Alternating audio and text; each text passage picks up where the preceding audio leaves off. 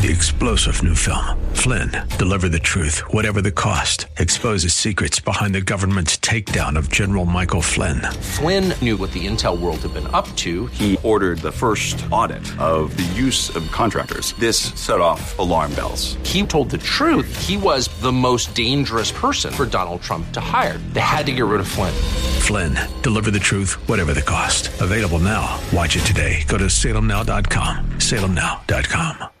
It's Lifeline with Craig Roberts. He's the host of Northern California's longest-running conservative talk show. He's a man with a message, a conservative with compassion. He's Lifeline's own Craig Roberts. Oh, yes, indeed. And a pleasant good afternoon to you. Welcome on board the 18th day of January here at 5:05 and a nanosecond or two. Hope you're doing well on this Thursday afternoon. Starting to get wet and rainy out there, so drive safe. We'll keep you company as you head home or wherever you might be off to this evening. And as you do so, of course, traffic reports coming your way throughout our show tonight. As always, we've got Michael Bennett hanging out in the KFAX Traffic Center, Jarrell Martin in the control room. I'm here in the studio, so what more can you want? Hey, coming up a little bit later on tonight, 6 o'clock hour, our next installment in our ongoing parenting series. Vern Tyler of the Hosanna Parenting Project will be here yet once again. And so if you're looking for a little bit of a refresher course, maybe you're a new parent looking for some great insights, or a parent that has problematic children. Do those exist? I think I was a poster child for that when, when I was a kid.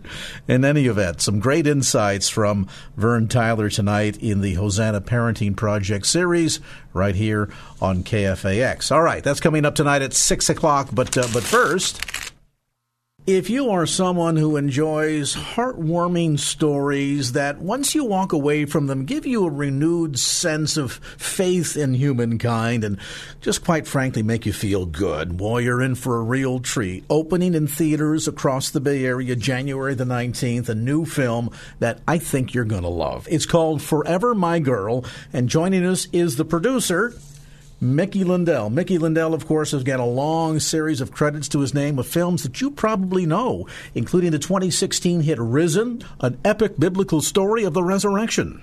He also produced The Grey, starring Liam Neeson, Jackie, starring Natalie Portman, and one of my favorites, The Zookeeper's Wife, that film based on the true story of a Christian couple who helped save thousands of lives during the German invasion of Poland. Now a brand new film out, and Mickey, I love this movie. I've had a chance to see the trailer. I can't wait till it opens up on the 19th, and I've got to ask you right out the gate, how did you find this story or this book? Thank you so much. I'm so glad you love the movie. I love this movie, too. So it's so nice to hear someone else feel the same way I do. It's, this was a book by Heidi McLaughlin, and we read the book.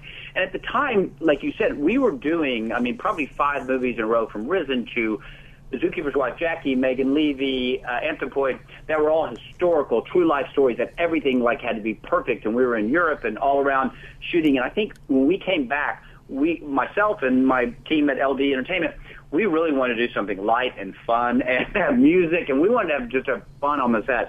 So we developed this and said, let's just go make this. And it was really ended up being one of the best times I've ever had on set, because everybody could play and everybody had fun. And there was a little girl, Abby, who plays Billy. And it was just like being at home and enjoying, the movie set felt like a family. And it's a film that I think that a lot of folks will readily relate to, not only because the feeling that it endears once you've left the movie, but going in, the sense of disappointment in life and hurt feelings and rejection, and then later on forgiveness and restoration. It has many of those very, I guess we'd call almost strong biblical lessons that are woven throughout the story. Absolutely. There is the prodigal son, for sure, and forgiveness and, treating people nice. And there's so many themes in here that we really wanted to stay true to, because those stories are so great. Just in developing a character like Liam, you really want in a movie a great character arc. And he starts at the beginning of the movie probably as far away from peace and family and home and as far away from himself as you could see anybody. And so it's really great to watch a character grow and, forgive himself and forgive others and to be forgiven. I love seeing that in movies. I think it's so powerful, and this is really one of those movies that really touches your heart in a way that you leave saying, you know what, I think I can forgive people. I think I can forgive myself.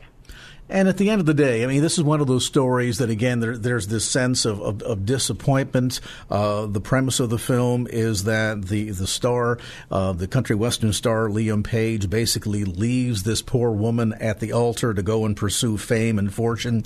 And after about an 8-year absence, comes back to that little southern hometown, and not only is the girl that he left at the altar waiting now grown into a very independent woman, but there's also a surprise waiting for him.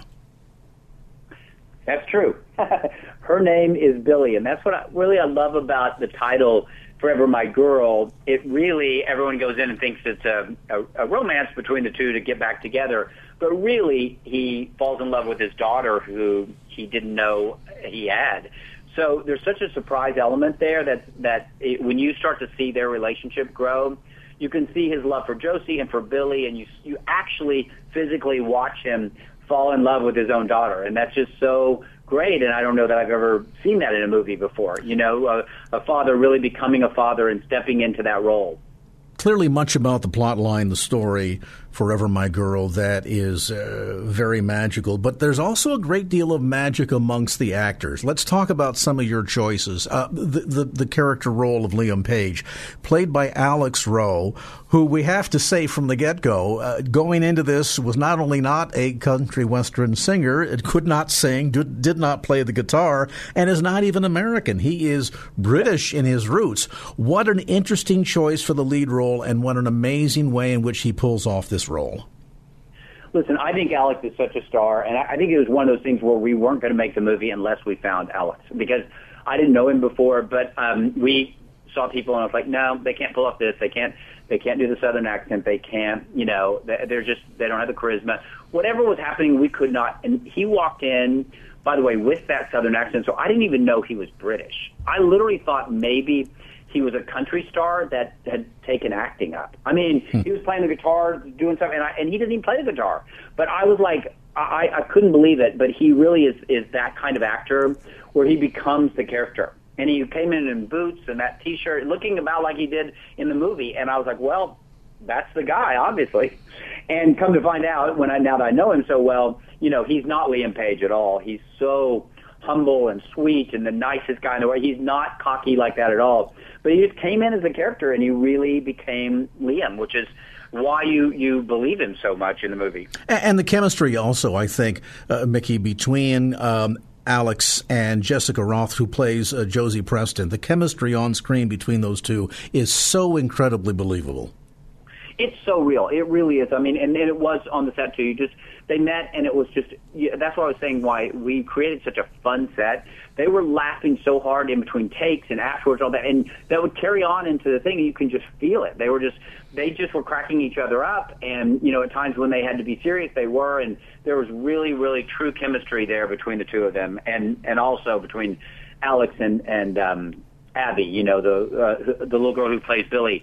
I mean, that was crazy. The first time I saw them together, I was like, that he could be her father. I mean, let's talk about her, Mickey, because she is a remarkable young actor. She plays, of course, 7-year-old Billy in the film, Abby Ryder Forston. Where did you find her? What a fascinating child, precocious at moments, lovable throughout the film. Same thing. You know, we saw a lot of little girls for that role. They were all good, but nobody was Billy. And I knew she was on a show on HBO that I know the creator of. So Mark and his brother did a show I think it was called Togetherness. It's not on anymore, but she played a daughter there.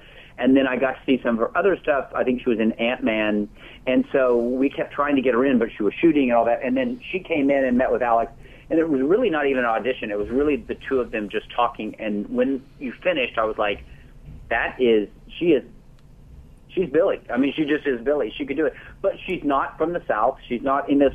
She just is such a good actor. And I don't know how at that age you teach someone that. I think that's a natural gift that she has. Absolutely. And you know, and as viewers will see when they get a chance to witnessed the film themselves. And again, Lee mentioned that Forever My Girl will be opening at theaters across the Bay Area on January the 19th. She plays the role of 7-year-old Billy, who is this mini person who's 7 years old and at moments in the film 45 years old. If any of us know a child that has that ability, who can be so young and innocent and yet have such a tremendous grasp of the facts and to be so mature at times, and the engagement between Abby and the chemistry that she has with Alex Rowe is phenomenal. It really is, and that's probably really one of my favorite things about the movie, is that I just never get to see that on film. I mean, maybe in Jerry Maguire, I saw that with Tom Cruise. I mean, every once in a while you see a movie where you start to see an adult and a child interact, and it's so much fun when it's right. And this is one of those movies. We mentioned about the fact that the lead character, played by Alex Rowe, Liam Page, who leaves his girl at the altar, again, to pursue fame and fortune as a country singer. There's a tremendous amount of great music inside of this film. This is going to be an amazing soundtrack. What was it like coming together with these writers and performers to create all this great music for the film? Yeah, I mean, Brett and the writers were amazing to work with. They, they came in and even before we were ready to go, we had the script and they were writing songs. They'd come in and play the songs, and you're just tapping your foot and you're listening. And you're like, well, this is exactly what Liam would be going through at this time. So it was really the music was written for the movie. But I tell you, even without the movie, I have the soundtrack now, and Universal's doing the soundtrack, and it's just coming out.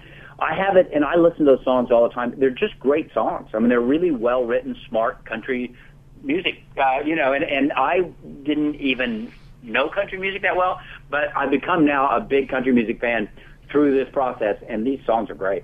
There are so many great takeaways from this film. In addition to the great country music, of course, the storyline is wonderful. Great actors throughout, as we've mentioned. For you, in terms of the overall production of the film and the big takeaway, once you saw the screening of the finished product, for you, what is the big takeaway for the viewer?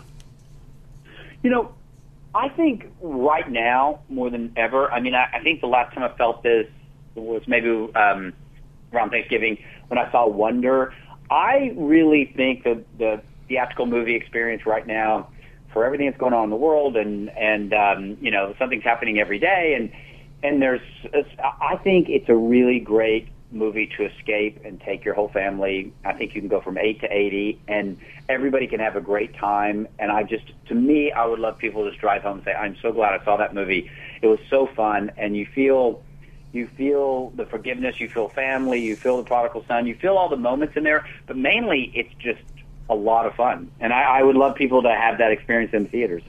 And indeed, I mean, not only does it accomplish that sense of escapism, but I think then, too, walking away with a renewed sense of faith and hope in the human experience and the human condition is also one of the wonderful takeaways of this new film. Forever My Girl, again, premiering at theaters across the Bay Area starting January the 19th. You can get a chance to check out the trailer if you want online by going to forevermygirlthemovie.com. That's forevermygirlthemovie.com.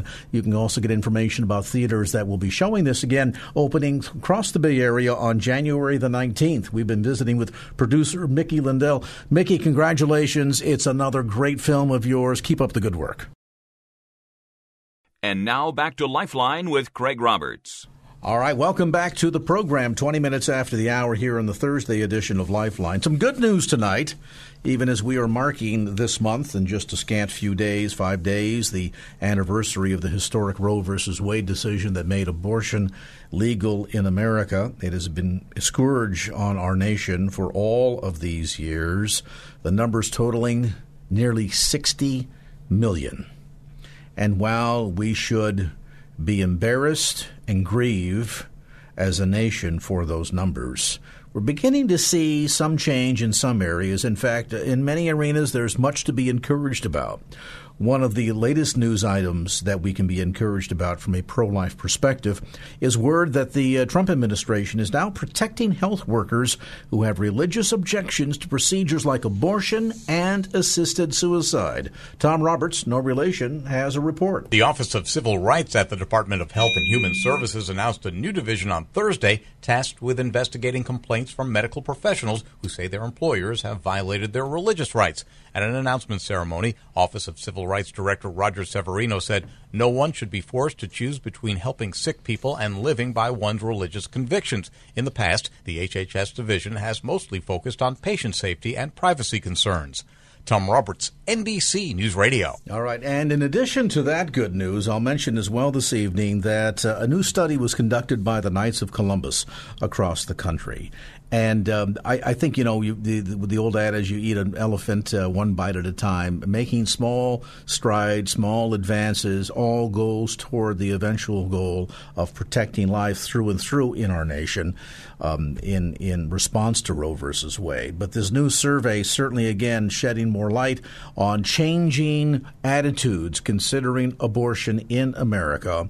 One that determined that Americans across the country favor limiting abortion to the first trimester by fully 76%. 50% of Americans want abortion either to be rare or to prohibit it entirely. And that certainly is moving the needle in the right direction. Joining me today in studio is Reverend Walter Hoy and his charming wife, Lori. He is founder and president of Issues for Life Foundation, has been standing at the forefront of this battle, particularly from an educational standpoint, for many, many years. And Reverend Hoy, always good to see you. Lori, you as well. These numbers are beginning to tell a story. Yeah, they are. There was a season, and you and I have both been involved in this for many, many years now. There was a season where we were very encouraged, and then there was a season in which it just seemed as if we were on a treadmill getting absolutely nowhere. You even spent some time in jail for standing up and telling the truth. So there have been some dark moments in that regard, some discouraging moments within the pro-life movement, but now we're beginning to see some advances. Abortion is beginning to decrease. Planned Parenthood centers across the country are beginning to have financial problems and closing, and the changes in some of the attitudes as people begin to discover that the Madison Avenue style marketing that's tried to make this heinous act acceptable, correct, polite, that finally people are beginning to realize the real truth behind abortion. My goodness, it's becoming abundantly clear more and more as we go forward in the pro-life movement that the baby inside the womb is human. And that's breaking the hearts of those of us that are working towards a day where abortion no longer exists, where women can get the help, that support that they need to move forward. And so we're beginning to see more daylight than we have ever seen before. And I like it from the perspective that the bottom line is that there's a human being, a little boy, a little girl, a human being inside the womb of that mother. And that human being should be protected by law. It should be protected by our Constitution. It should be protected by both love and by law. We've been watching, Lori, for example, over the last several weeks, the Me Too movement. There's been a lot of emphasis on what's been happening in Hollywood. A lot of it, I think, going to the core of the way in which there's just been an overall disregard, dishonoring. A lot of this, I think we find the roots going back to the 1960s, the so-called free love movement at levels after 2 generations of this propaganda in movies, on television, every aspect of life, the over-sexualization of our society. And now finally coming to full circle, we're beginning to see even Hollywood saying, we think there's a problem here. Does this give you a sense of encouragement that the matter of valuing women more and ultimately realizing that every time an abortion takes place, a woman is being devalued, and 50% of the abortions that take place are taking the lives of women in this country. Do you think those realities are slowly starting to seep in? Well, it appears that they're slowly starting to sink in, and we're starting to realize that women have been commoditized. Women have been seen as sex objects. Women have been abused in a lot of respects, because when you disconnect the sexual act from procreation, from marriage, from God's original intent, then you end up with all of these offshoots of problems that continue to degrade women and erode our society. And so women are now coming forth and saying, hey, we no longer want to be seen as sex objects. Then you're going to have to continue to take that a little bit further. We no longer want to be seen as objects, period. And every life, including that life in the womb, which the sex outside of marriage directly contributes to the abortion numbers and poverty, and I mean, the list just goes on and on. We need to respect life from its inception. You know, God knew you before you were in your mother's womb. We need to respect God's decision to create a life, and then we need to give that life an opportunity to be all that God wants it to be, without being treated as a commodity, an entity. The body part scandal, where, you know, Planned Parenthood is harvesting. It's interesting. They're harvesting organs and tissues from human babies and then turning around and saying they're not human. You can't have it both ways. So human beings are getting the respect that they deserve and have long deserved. And I'm glad that women are stepping up and saying, hey, we're not going to take this anymore. We're not going to do this anymore.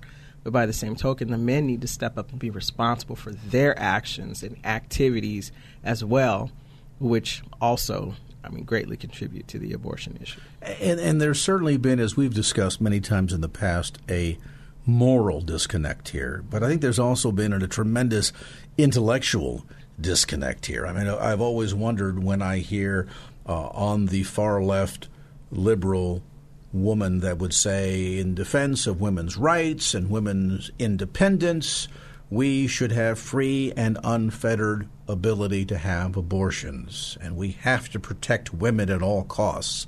And I've always thought, isn't that a little disingenuous, considering the fact that I would guess probably on average 1 out of every 2 abortions, if you look at the same general population numbers, 1 out of every 2 abortions is taking the life of a woman. The intellectual dishonesty behind a lot of this, I think, has troubled a lot of people, and nobody's been willing to stand up and say, wait a minute. Okay, if you don't want to buy in to the cause of life because you see it as a Judeo principle of valuing life or a Christian principle of valuing life or just a basic moral human principle, what about the intellectual reality of what's happening here that science demonstrates every time you take a baby's life, 1 out of 2 children that are aborted are going to be women. What happens to their human rights? Exactly. It's like the women outside the womb count more than the women in the womb. And abortion not only destroys that little woman in the womb, it destroys the woman that's having the abortion as well.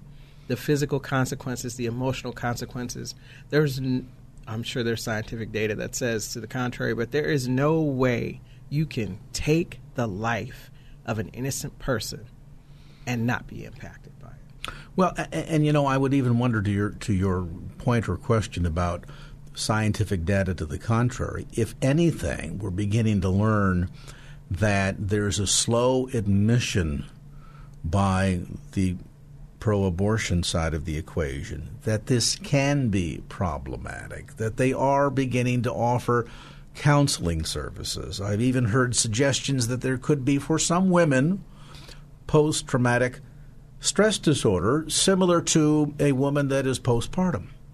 So they've tried to deny it, and now you have 2 or 3 generations worth of women that reach a point in their life, sometimes in their 50s and 60s, and we've heard stories of those that have gone through counseling programs that are 70 and 80 years old, said, you know, I had an abortion even before it was legal, and have carried this burden with me that I could never put a name on, could never fully understand, could never talk to anybody about, but had this weepiness inside of me for these 30, 40 plus 50 years, and now finally I know what it is.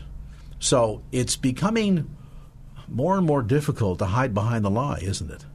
Oh, yeah, definitely. I mean, women are speaking out because, like I said, you cannot be unimpacted by abortion.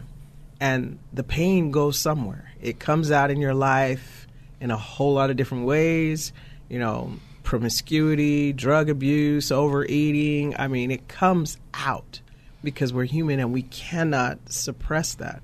But the other side is having, like you said, the sheer numbers are forcing them to have to come to the reality that they have done damage to millions of women with no conscience. I mean, they did it for the money, and now they're going to offer counseling, 45, 50, 60 years later to women who have been hurt and damaged, some beyond repair. I mean, so we've got to, I'm grateful that they have acknowledged it, but we also have to deal with the reality that until we confess our part in abortion, until we confess it to God and get into a recovery ministry like Rich in Mercy and Bound No More, we're not going to be whole. And this has been the stumbling block, and I want to talk about this when we come back after the break with Reverend Hoy, because this has been the stumbling block even at many levels of the faith community. Mm-hmm. In the inability or unwillingness to come forward and speak to this issue. And you would think at a level this would be a no-brainer. I mean, exactly. We know biblically that we are created in God's image. We know that biblically God breathes very life into us. We know biblically that God values life so much that he sent his only begotten Son to die on our behalf so that we might be forgiven, reconciled, and have a restored relationship with him. So we know God puts a tremendous amount, if not the ultimate amount of importance on the topic of life. He is the very life giver himself. And yet the disconnect that we've seen in some parts of the faith community that has looked the other way or has been silent because some of these stumbling blocks, because of the failure not to just address the pure facts in front of them or the pure statistics, but to address the silent secret that they are one of the statistics, and because they are one of the statistics, they don't know how to deal with this. We'll talk about that when we come back. I'll mention, by the way, that Issues for Life is going to be doing a special event. It is the annual Standing Up for Life Walk in Oakland. That will be Friday, January the 26th. Noon until 2 p.m., meeting at Oakland City Hall. That's at number 1 Frank Ogawa Plaza in the city of Oakland. And you can get more information by going online to issues4life.org. That's issues4life.org. Once again this year, a great lineup of speakers. Father Frank Pavone will be speaking. Sean Carney, president of 40 Days for Life. And Dr. Childress, who was just with us earlier last week, will also be one of the keynote speakers. So we invite you to make a special point to participate and be an important part of this event 1 week from tomorrow. That'll be Friday, January the 26th, noon until 2 p.m. at Oakland City Hall. Details again on the web at issues4life.org. We'll take a brief time out, come back to more of the conversation as Lifeline continues. Get a look at traffic right now. Here's the latest from the KFAX Traffic Center with Michael Bennett. Michael. And now back to Lifeline with Craig Roberts. All right, back to the conversation. Again, if you've joined us a bit late tonight, we're in studio with Reverend Walter Hoy and Lori Hoy. Don't forget the Standing Up for Life Walk in Oakland will be Friday, January the 26th, noon to 2 p.m. at Oakland City Hall. Details on the web at issues4life.org. It's a great lead up to the annual Walk for Life West Coast that will be the following day. That'll be Saturday the 27th in San Francisco. And, of course, they'll go from Civic Center Plaza to Justin Herman Plaza. And there's a big event ahead of time. You can go in and check out the booths and all that stuff. And then at noon, and then from there, they'll march. So we invite you to check it out and be a part of it. The annual Walk for Life West Coast. Go to walkforlifewc.org.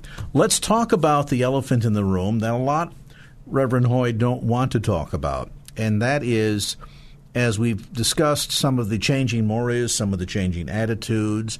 Part of this has been through the process of prayer. Part of it has been through the process of truth-telling.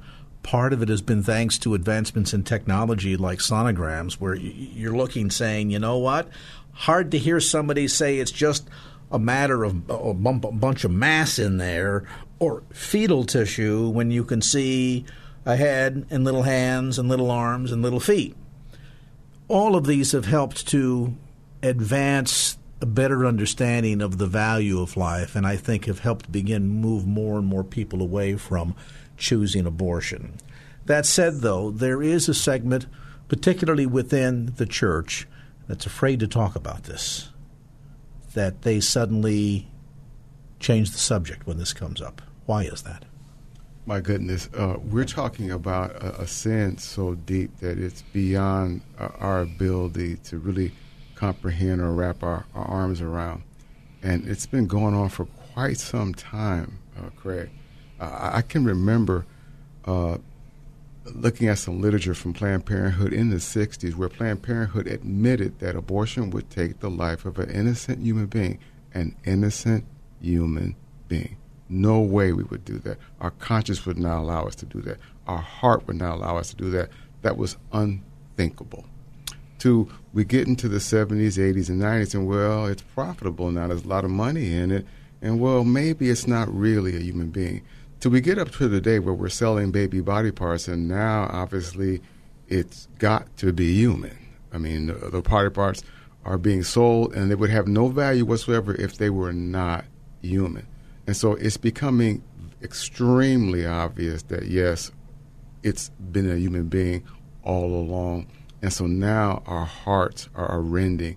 Now we're back to where we were, where we have to make that decision. Did I take part in the death of my own son or daughter? My goodness. 60 million, 59 million and change, call it 60 million, that have been aborted since 1973. And I've had conversations with other pro-life people. I've had callers to this program that have said, I don't understand why my pastor never talks about this. We don't do anything on Sanctity of Life Sunday. There's never a discussion. I can't ever recall in 52 Sundays of sermons there was ever a sermon on this topic. Talk about divorce, talk about infidelity in marriage, talk about abuse of substances, even sermons on gluttony, everything under the sun but this one. And I don't understand. And then you have to wonder, 60 million.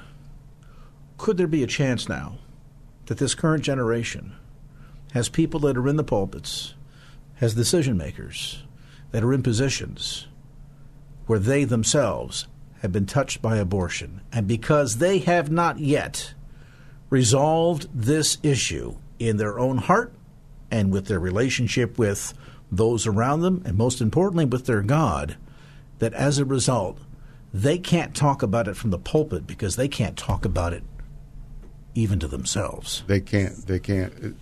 I get asked a question very similar to this a lot. That there are 4 reasons why black leadership struggles with the pro-life movement, why they reject the pro-life movement. But the number one reason, that's where you are right now, the number one reason is that black leadership is post-abortive. And what I mean by that, there's an abortion in his or her life somewhere. And now we're getting to a level that's extremely personal, where it's hard to talk about a sin that is so deep, so heinous, so difficult to comprehend, that you are willing now to step up publicly and admit that you did something that at one point was absolutely unthinkable. There are a lot of us that are familiar with the numbers. That have often wondered, well, wait a minute now. We know the history of Planned Parenthood. We know the strategy of putting Planned Parenthood centers in minority communities. We know from the numbers that are given to us by everybody from the CDC to the Guttmacher Institute, that is essentially the research arm of Planned Parenthood, that of the 60 million children that have been aborted since 1973, approximately 35% are black children.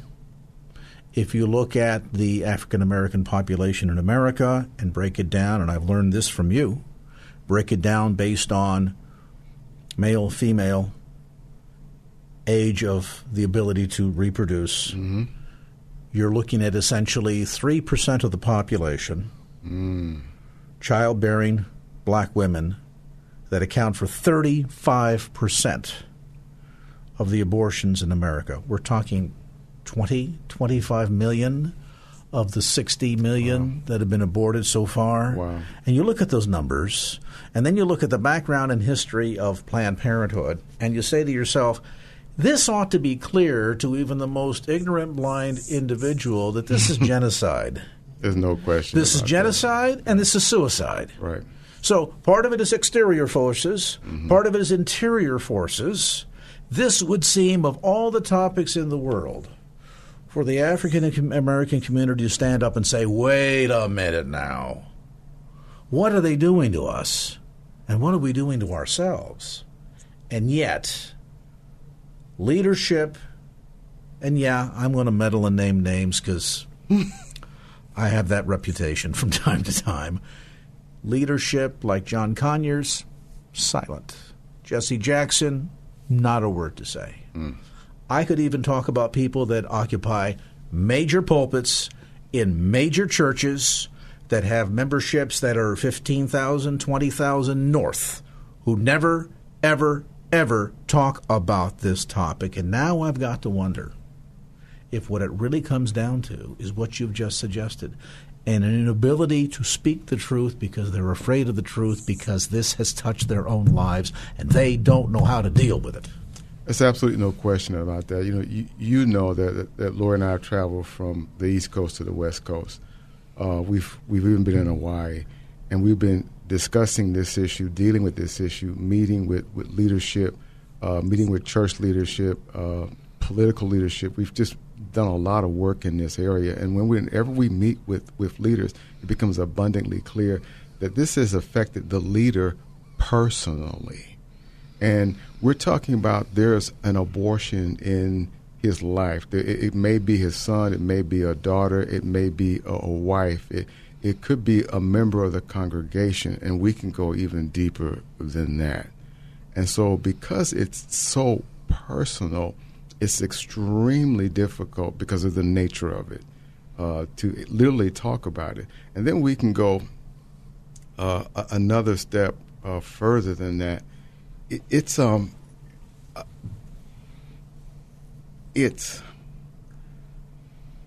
saying that there is aren't programs readily available to help. When I think about particularly the Protestant church, how many, or can you even name one, abortion recovery ministry that's in a Protestant church? Well, let's think about this. There's an astigmatism that's assigned to this in a significant way because, and part of it's the fault of the church because we failed to really recognize this. Let's face it. If somebody has been challenged by drug addiction, alcoholism, they join Celebrate Recovery, an organization that I applaud.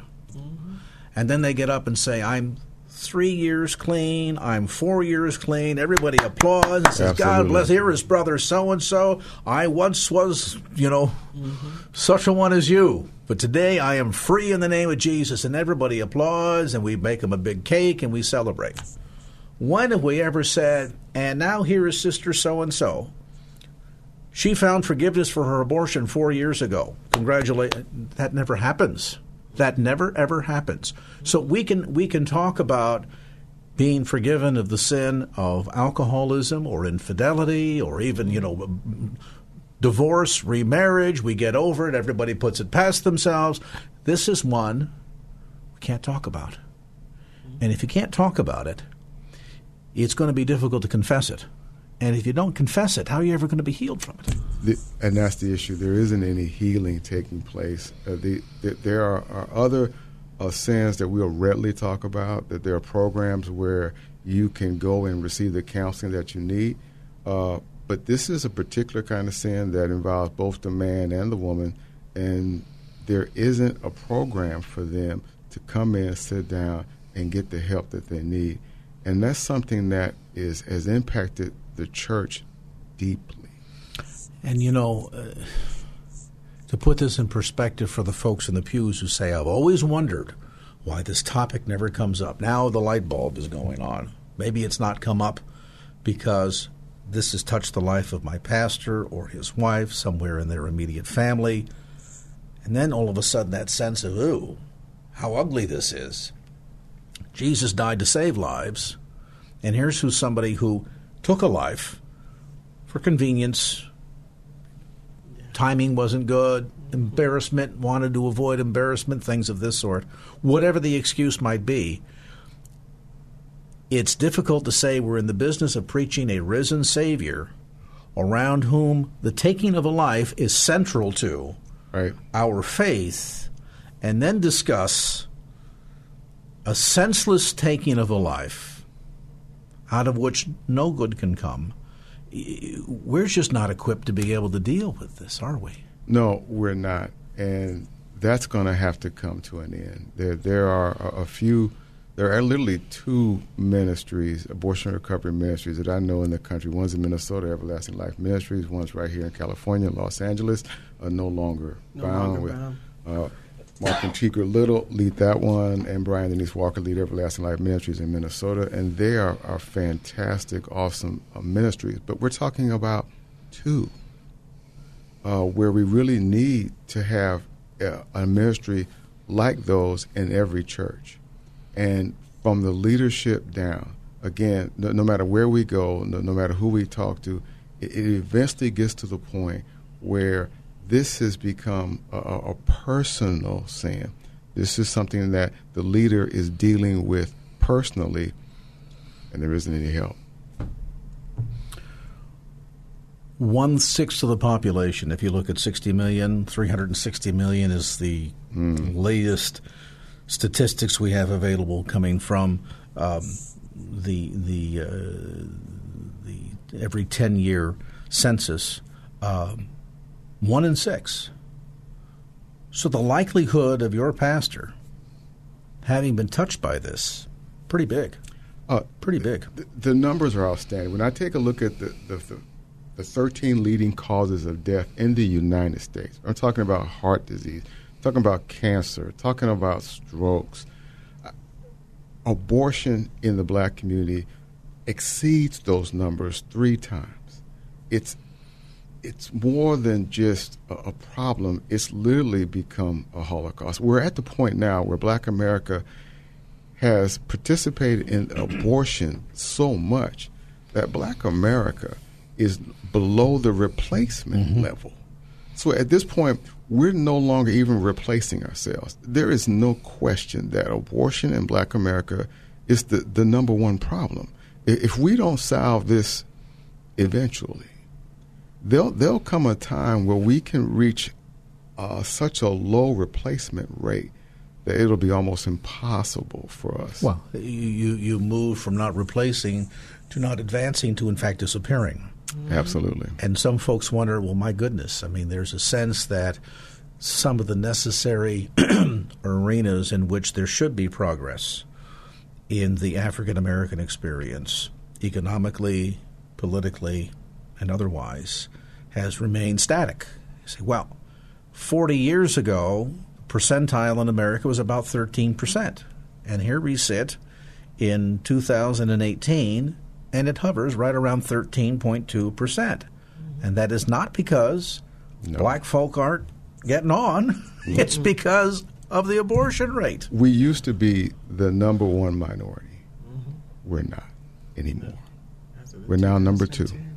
And so in terms of those numbers, we're not moving in the right direction.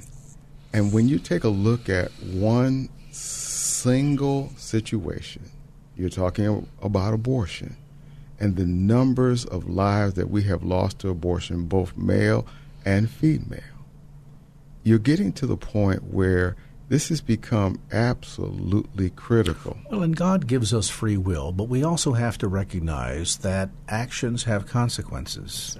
And we never know what. And I've brought this up from time to time, and immediately people get interested in the floor, and they get very uncomfortable when I say, we never know if the one destined to find the genome that is responsible for causing cancer and to bring the cure for cancer forward has not perished in the American abortion holocaust. Or the one man or woman charged with taking up the mantle. Because you look around us today and say, I don't know. I know who the last Dr. Martin Luther King was. I can't tell you who the next one is. I see some wannabes out there. But I don't see anybody that I would say that leader has the moral fortitude and the spiritual integrity in order to do it. So then you say to yourself, could that next leader that God had destined to take the civil rights movement from the passing of the baton, so to speak, from the tragic death of Dr. King that we just marked on Monday, yes, to the next generation that is not with us because that life was taken? Wow. I mean, you got to wonder, when all of our respective turns comes to stand and give an answer before God, what kind of questions are going to be asked? Oh, absolutely. We've got to understand that every life is priceless. And the gifts that God has given to that life may have been the answer to many of the problems that we have right here today. The cure for cancer, the cure for diabetes. Who knows what advancement could have been ours right now had the child not been aborted. And so just like God sent the answer to our sins through Jesus Christ, a child inside the womb of Mary, he continually sends us blessings that way. And so abortion negates that. Abortion cancels that. Abortion ends that. And it's, in my opinion, much too high a price to pay. If you talk to Joseph, I suppose, at the time, with, I don't think neither he nor Mary fully understanding the totality of what was about to happen, you could say that was probably one of the biggest unanticipated or unplanned pregnancies of all time, certainly the most mysterious one. Thank God, and I mean no disrespect, somebody's going to hear this and say, wow, boys, he really, pushing the limits tonight. But thank God that abortion was not an option to Mary.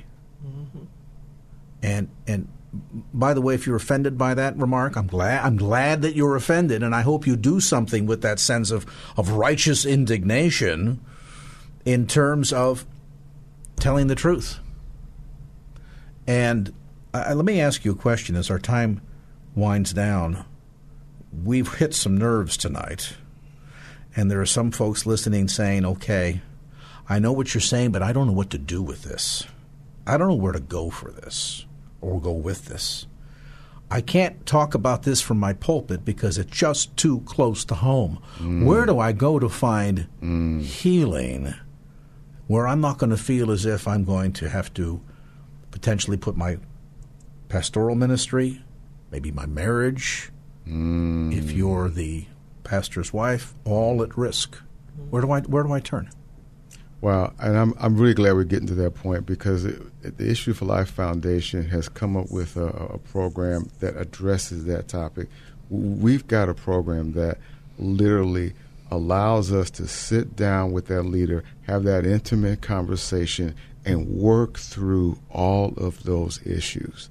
And it's the kind of program that it's taken Laura and I about 4 years to finally put together, but we finally did it last year.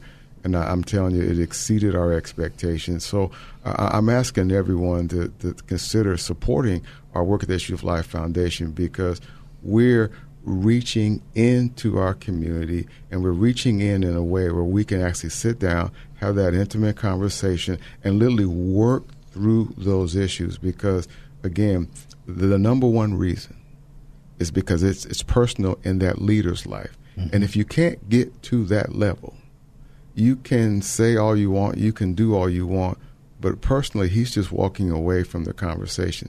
The conversation is never going to happen.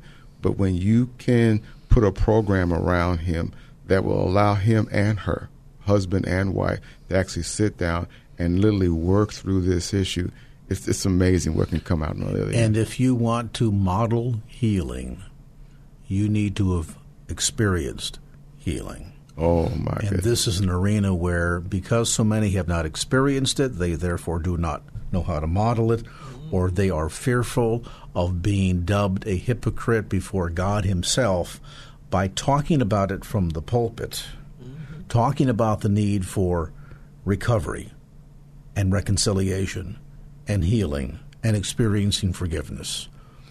And yet, never having experienced themselves, it becomes a quandary. If somebody listening right now says, Reverend Hoy, wow, you have just, the Holy Spirit has really hit a raw nerve in my life. How can I get a hold of you? I need to have a very confidential, very private conversation. How can they reach you? Email. Send me email. My email address is life@issues4life.org. And believe me, we do look at every email. That's life@issues4life.org. You can go to our website and you can leave us feedback. That, again, comes right back to us. Again, please contact us because we can have that conversation. We can work through this. And if you would like to support this type of ministry, please, when you get to our website, click on that donate button. Absolutely. Mention, too, in terms of support, the upcoming event taking place Friday, January the 26th. That's a week from tomorrow, 12 noon at Oakland City Hall, number 1 Frank Ogawa Plaza in Oakland. Details again on the web at issues4life.org. That's issues4life.org. I want to thank both Walter Hoy and Lori for being with us tonight. Reverend Hoy, always good to see you. Appreciate your time. All right, we're going to take a time out. When we come back, our next installment in our parenting series, Vern Tyler from the Hosanna Parenting Project, straight ahead next. So get your notebooks out. We'll get a look at that right after we get a look at traffic ahead of some headline news in the KFAX Traffic Center. Michael Bennett. Michael, welcome. What's going on?